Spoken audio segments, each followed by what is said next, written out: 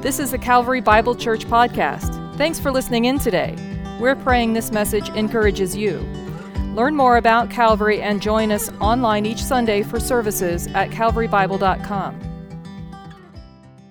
That is our prayer, that we would be in tune to God working in our lives constantly, whether we see it or not.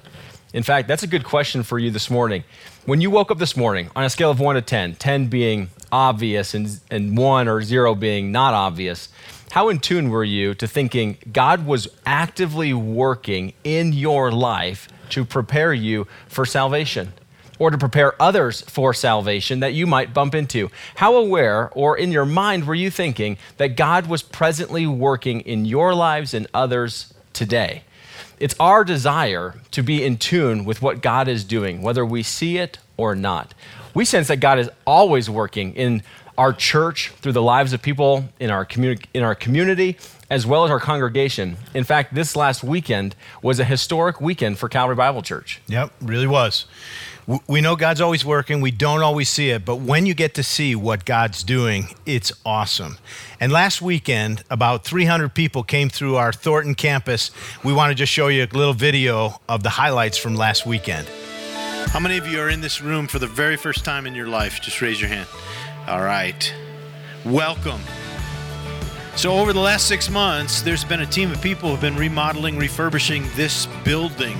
The building is one thing, but the mission is what it's all about. And it's up on the wall here. We are building Christ-centered communities of people who are fully devoted to loving God and loving others. That's the heart and soul of Calvary. We want to be centered on Jesus.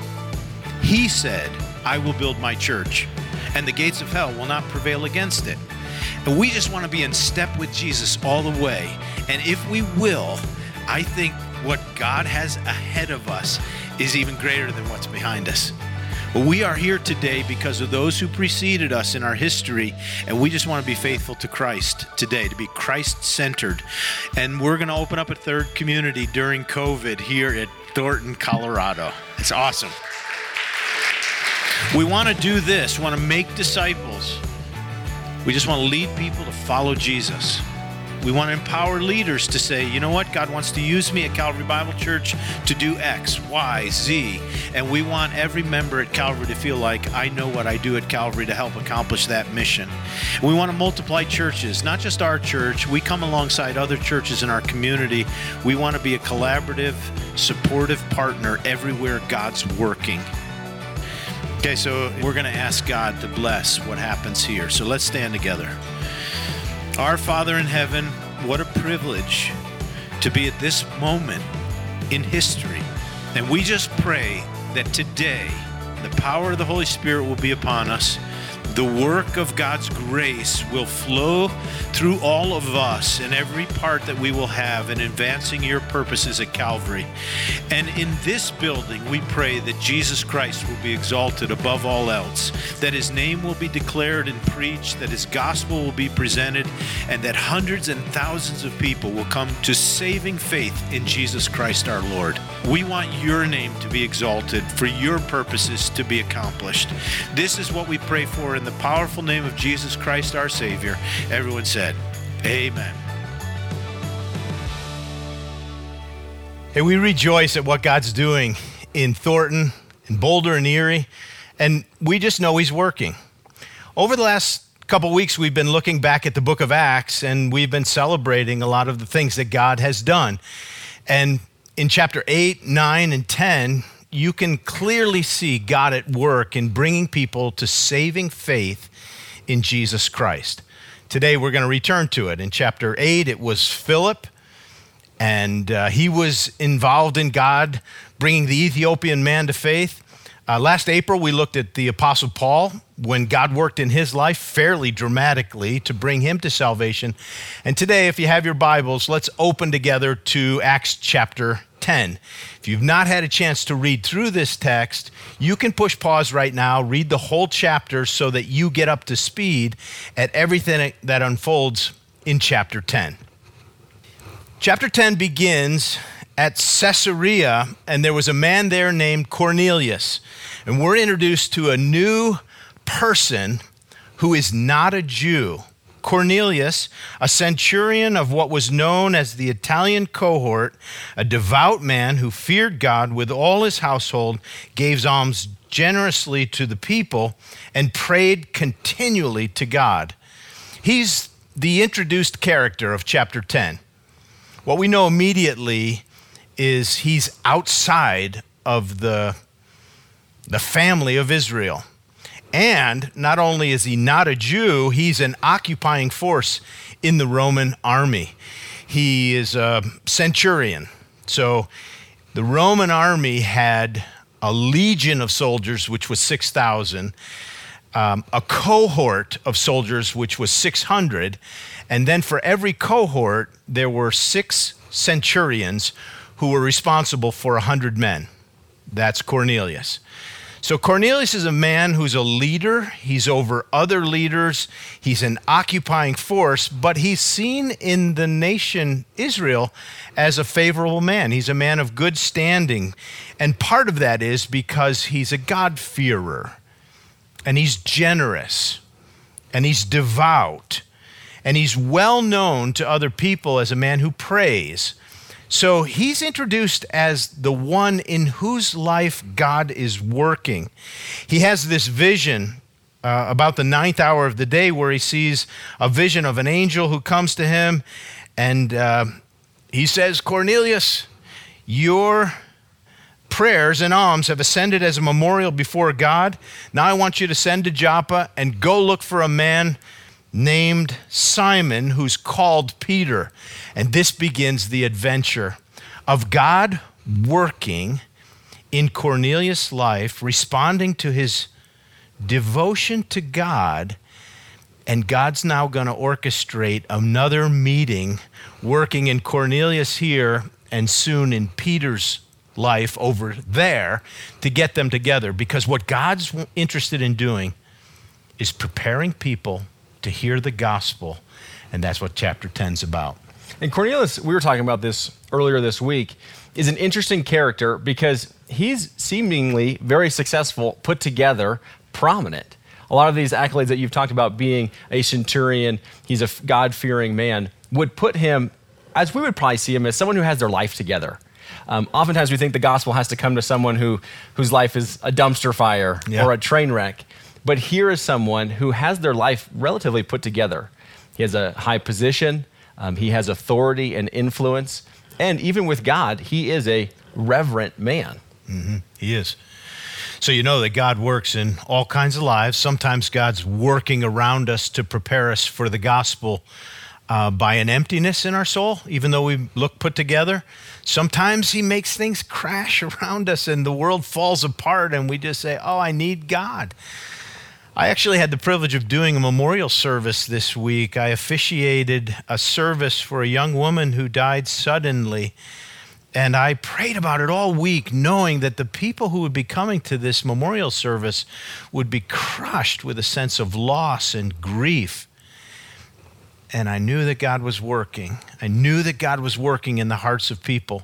You can go through all kinds of life experiences, but what we know is God's active and working. So God is going to work in this unfolding story to bring Peter into the life of Cornelius to share some news, which we'll get to in a minute. But God has to do something in Peter simultaneously. What's going on there? So if we know that God is always working, God is working to bring people into the family of God, we know that God is also working with those who have responded to his grace that needs to work out their own salvation. And so here, let's check out what happens to Peter. Peter is one of the ordinary men that we've heard about, one of those uneducated, unschooled people who have followed Jesus Christ. And so you have an ordinary man meeting probably an extraordinary centurion. But here it is in verse 9 of chapter 10. The next day, as they were on their journey and approaching the city, those are those sent from Cornelius, Peter went up on the housetop about the 6th hour. It's about noon, so lunchtime, to pray, and he became hungry and wanted something to eat. But while they were preparing it, he fell into a trance. He's having a vision. God is going to reveal something to him. And in this vision, he saw the heavens opened and something like a great sheet descending, being let down by its 4 corners upon the earth. In it were all kinds of animals and reptiles and birds of the air. And there came a voice to him, 'Rise, Peter, kill and eat.' But Peter said, 'By no means, Lord, for I have never eaten anything that is common or unclean.' And the voice came to him again a second time. 'What God has made clean, do not call common.' This happened 3 times, and the thing was taken up at once to heaven." So here's this incredible, miraculous vision that Peter sees. I love that God meets him at a moment, lunchtime, and takes the desire that Peter has for food to reveal to Peter God's desire for people. There's so much more than just food going on here. This is an illustration of God's heart for all people, all nations. And so what we see here are 3 categories of animals. So there's of animals, reptiles, and birds. This might harken back to the Genesis narrative of when God created all creatures according to their kinds. Animals that were on the land, in the seas, and in the air. Those who crawled and those who walked. So we're talking about all kinds of creatures. And he says, kill and eat, partake, in take into your body almost, like include them with yourself. And Peter says, by no means would I do this. Now, why is Peter doing that? Is because he's a devout Jew. And you know, from Leviticus chapter 11, there was an ordinance for God's people of foods. What was considered clean or unclean, what was acceptable to eat, what was unacceptable to eat. And Peter has never eaten these sorts of foods. In fact, these sorts of foods are representative of certain people that maybe he wouldn't even associate with, or if he came into contact with them because they consumed these kinds of foods or had these sorts of foods in their homes, Peter might become unclean. And then there would have to be this long ceremonial washing and cleansing to restore him back to the community. And so Peter, being a devout Jew, says, I haven't touched those. I haven't eaten those. No way, Lord. And here God says, don't call what is common, what God has made common, unclean. And this is to point to a bigger picture about people. And so Peter gets it. If you scroll down to verse 28, after he meets back to Cornelius, we'll get to that in a second. He said to them, you yourselves know how unlawful it is for a Jew to associate with or to visit anyone of another nation, but God has shown me that I should not call any person common or unclean. So this vision of animals is really to illustrate what God's heart is for people. And here in verse 34, Peter really gets it. So Peter opened his mouth and said, truly I understand that God shows no partiality, but in every nation, anyone who fears him and does what is right is acceptable to him. So here Peter has to have something worked out of him so that he can be used as an instrument to help bring someone into the family. And what this working out is really a racial prejudice towards Gentiles that Peter has held. And you think, okay, Peter has walked with Jesus all these days and watched his ministry. He's watched him care for Gentiles, walk through Samaritan villages, and still there's a work to be done here. Peter has yet to be convinced that God's love and heart is for all the nations, all the creatures. It's interesting if you go back, how many times does this vision show up? Is 3 times. So this happens 3 times that God is calling him to kill and to eat. I find it interesting because if you remember Peter on the shores with Jesus, he's being restored back to God after his epic failure. And God has to remind him 3 times of his incredible love for Peter. And here now, God has to convince Peter that the love he convinced him that he has for him is also for them. God's great love that he demonstrated to Peter, calling him back 3 times, was not just for him, but for them. And Peter's now convinced. When he says, truly, I understand, it doesn't mean that something was false and now it's true. He's saying, truly, like I fully understand or more fully grasp God's great love for all people. God has to work out of Peter this prejudice. Yep. It had to be hard to dislodge that. A good Jew wouldn't eat food that wasn't kosher. So leave it to God to have a good illustration about food to say, no, I made this, I made that, you may partake. And then Peter does get the message that this is really about the way I think about other people. So So fascinating to watch God working in Cornelius, giving him a vision, God working in Peter, giving him a vision, and then bringing them together. And that's how the rest of the story sort of unfolds. And you go down to verse 32. Now Cornelius has sent people to get Peter, bring Peter back. And he says to Peter when Peter arrives at the house, "Now therefore we're all here in the presence of God, and we want to hear everything that you've been commanded to tell us from the Lord." And it's like, serve it up. Tell us what we need to know. And so Peter begins to open his mouth there. And he speaks. And what he's speaking is a message that Cornelius is anticipating that will bring his household salvation. Remember this, Cornelius is a devout man, and there's a message that he's anticipating. The message is to fill in or to clarify what Cornelius is missing, which is salvation.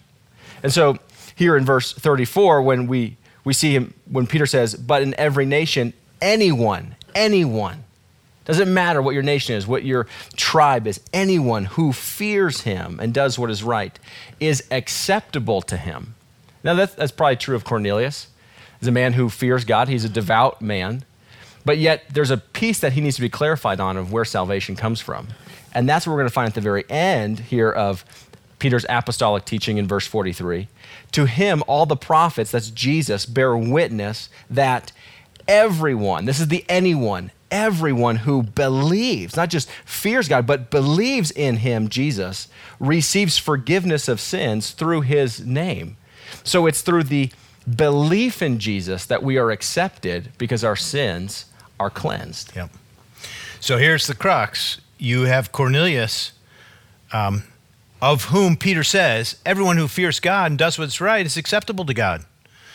Which might beg the question then, well, is Cornelius saved already before Peter even opens his mouth to tell the commands? And the answer we would say is no, otherwise why would God send Peter to him to tell him more? And the more that Cornelius needs is in the verses that follow. So this is what we would say. God reveals himself when he's working. And Cornelius was a moral man. He was an upstanding, God-fearing man, but he was missing a piece of the true gospel of Christ that Peter's going to unfold to him. But God works in people's lives by increasing the level of revelation to them when they respond. We would say that Cornelius probably was living up to the revelation he had received from God. So he knew there was a God. The God of Israel was the God he was praying to. He was devout. He was moral. He was being obedient to the things that he knew. He was living up to what he knew. And therefore, God opened the window further to share more revelation. This is a really important truth for every person in any state of life.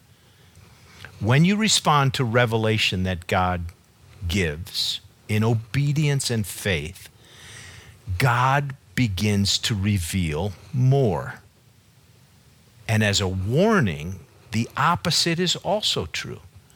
When you suppress things that God has shown, or when we disobey the truth we know, oftentimes the window of understanding and revelation occurs.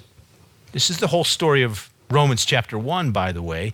Even though they knew there was a God, they did not worship him or give him thanks, and so God closed the window and gave them over.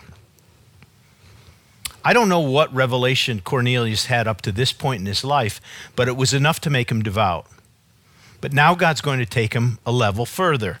And that unfolds in verse 36, where Peter says, "As for the word that he sent to Israel, preaching the good news of peace through Jesus Christ, he's Lord of all." That parenthetic phrase is important. Remember, Peter's grappling with whether he can talk to this Gentile. And now he's saying Jesus is Lord of all. You yourselves know, Cornelius, what happened throughout all Judea, beginning in Galilee from the baptism that John proclaimed, how God anointed Jesus of Nazareth with the Holy Spirit and with power, how Jesus went about doing good and healing all who were oppressed by the devil. God was with him. And Peter just recounts to Cornelius the life of Jesus, his ministry in Palestine, Galilee, Caesarea. Everything Jesus did was well known to anybody who lived outside of Jerusalem. And he's saying, you know about that. That's the life of Jesus. But in verse 39, he begins to unfold the death of Jesus, what we would call the gospel truth about Jesus.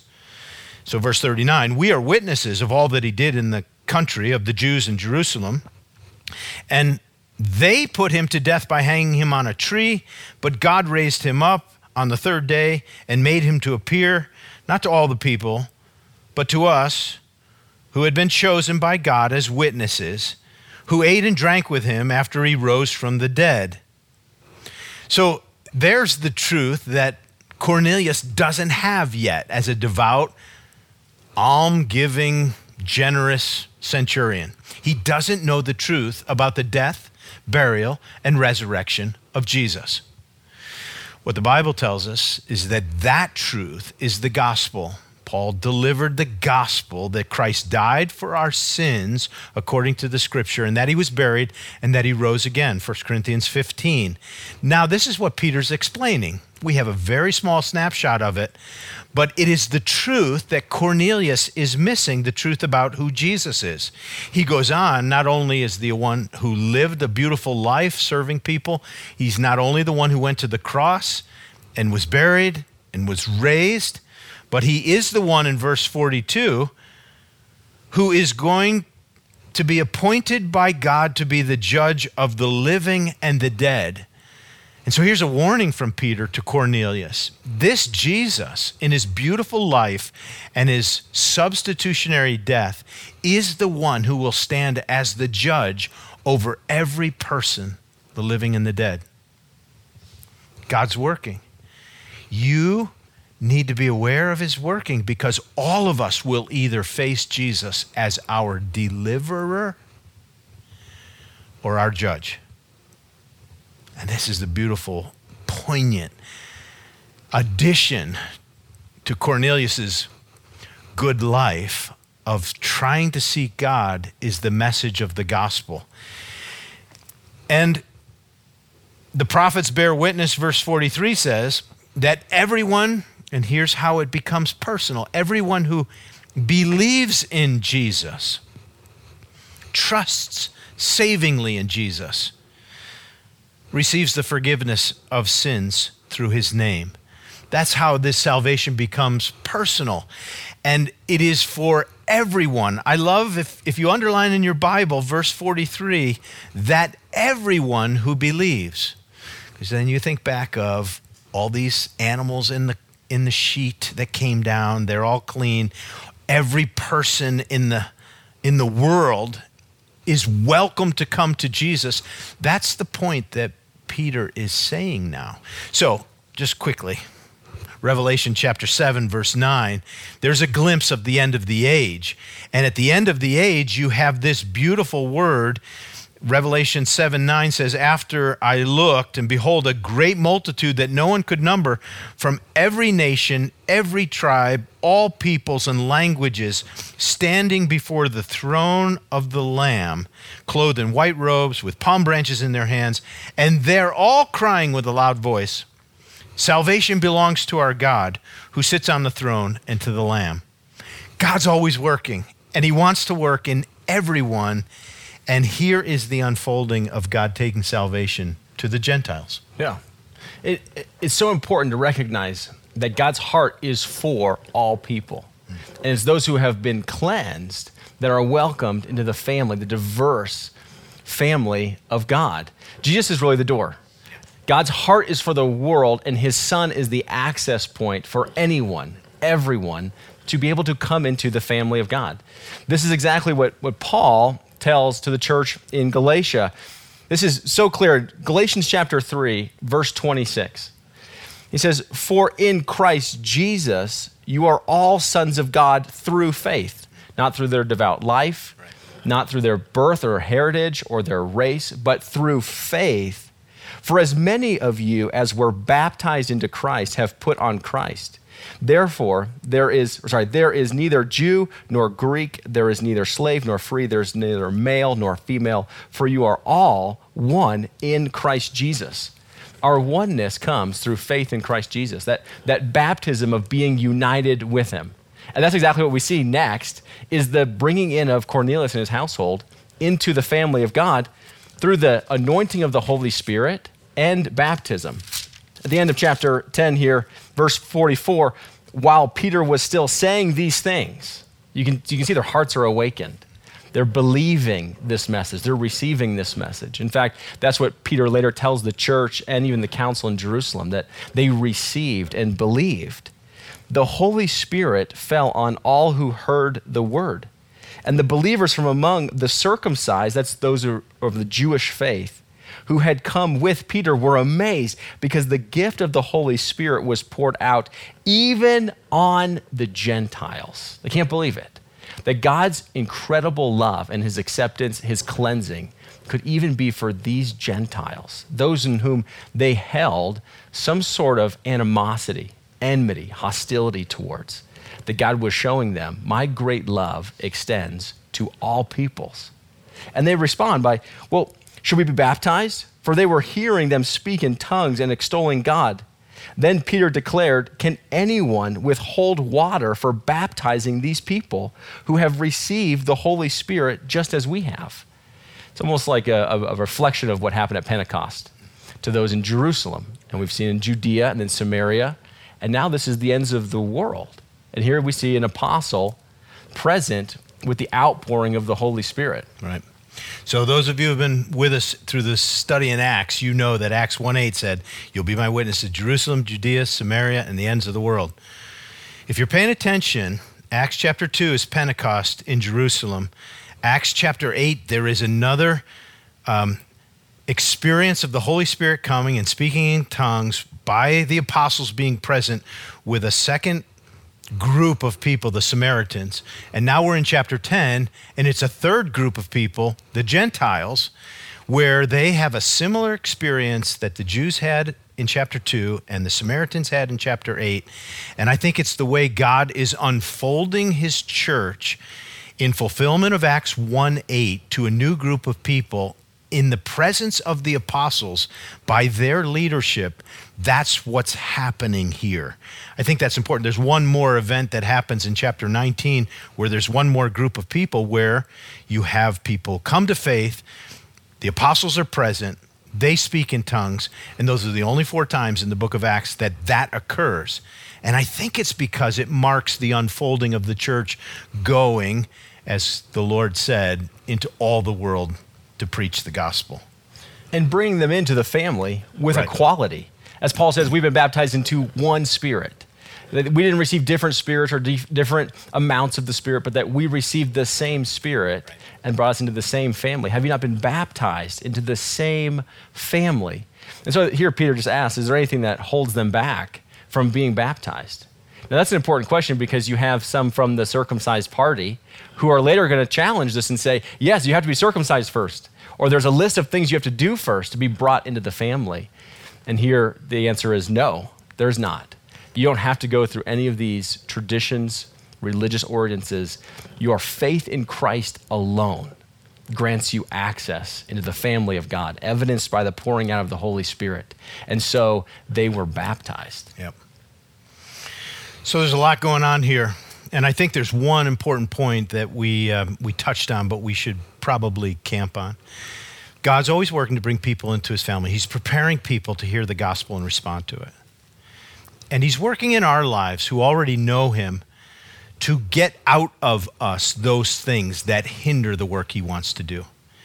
For Peter, it was getting prejudice out of his heart. It'd be really important at this time in our history, in our place in what's happening in our world, to say the church must be the leader where we reflect that God has no bias against race or ethnic difference or cultural diversity or physical characteristics. God loves the world. And so there's just no place for Peter to look at Cornelius with a kind of prejudice and say the gospel's not for you. We must be the same in 2020 as the church to say there is just no place in the redeemed people of God who's working to bring people from every tribe and tongue and nation to come to equal footing at the foot of the cross and find that there is a Savior there. So let there never be any prejudice, any discrimination, any bias or hatred in our hearts for anyone, anywhere God so loved the world. So let me ask you, before we end, do you believe that God is always working to prepare people for salvation, to bring them in, to work out our salvation? Do you believe it? To see that this is the Lord's day, it's not our day, it's His, and we want to stay in step with Him. Are you someone like Cornelius that has some revelation of knowing that there's a God, that there's a creator, a designer behind all these things, and perhaps this is the clarity, the message that Cornelius received is yours today, that Jesus Christ is the Son of God, and He can bring to salvation anyone and everyone who believes in Him and turns their life over to Him? Or are you already in the family and God is working out your salvation and there is some form of prejudice in your heart that has to be worked out so that you too can be used as an instrument to go and gather others? Remember, we are called and reconciled back to God, to be commissioned and unleashed to be reconcilers with the message and ministry of reconciliation, as though God was using us to make His appeal to the world. Let's take a minute and just pray for those things, and then let's discuss them as a group in our homes today. Father, thank you for the privilege of interacting around such an exciting text, a life-changing text. And I thank you that you're active in our lives. And I pray our hearts will hear your prompting and will be obedient to your voice. And I pray for anyone today who's sensing you working to lead them to believe in the work of Jesus Christ, the saving grace of a Savior who would forgive our sins. And I pray you'll open their heart to believe. In all of us, Lord, keep working out our salvation in us, that we will be the instruments of your grace to the world that needs you so. In Jesus' name we all pray together. Amen.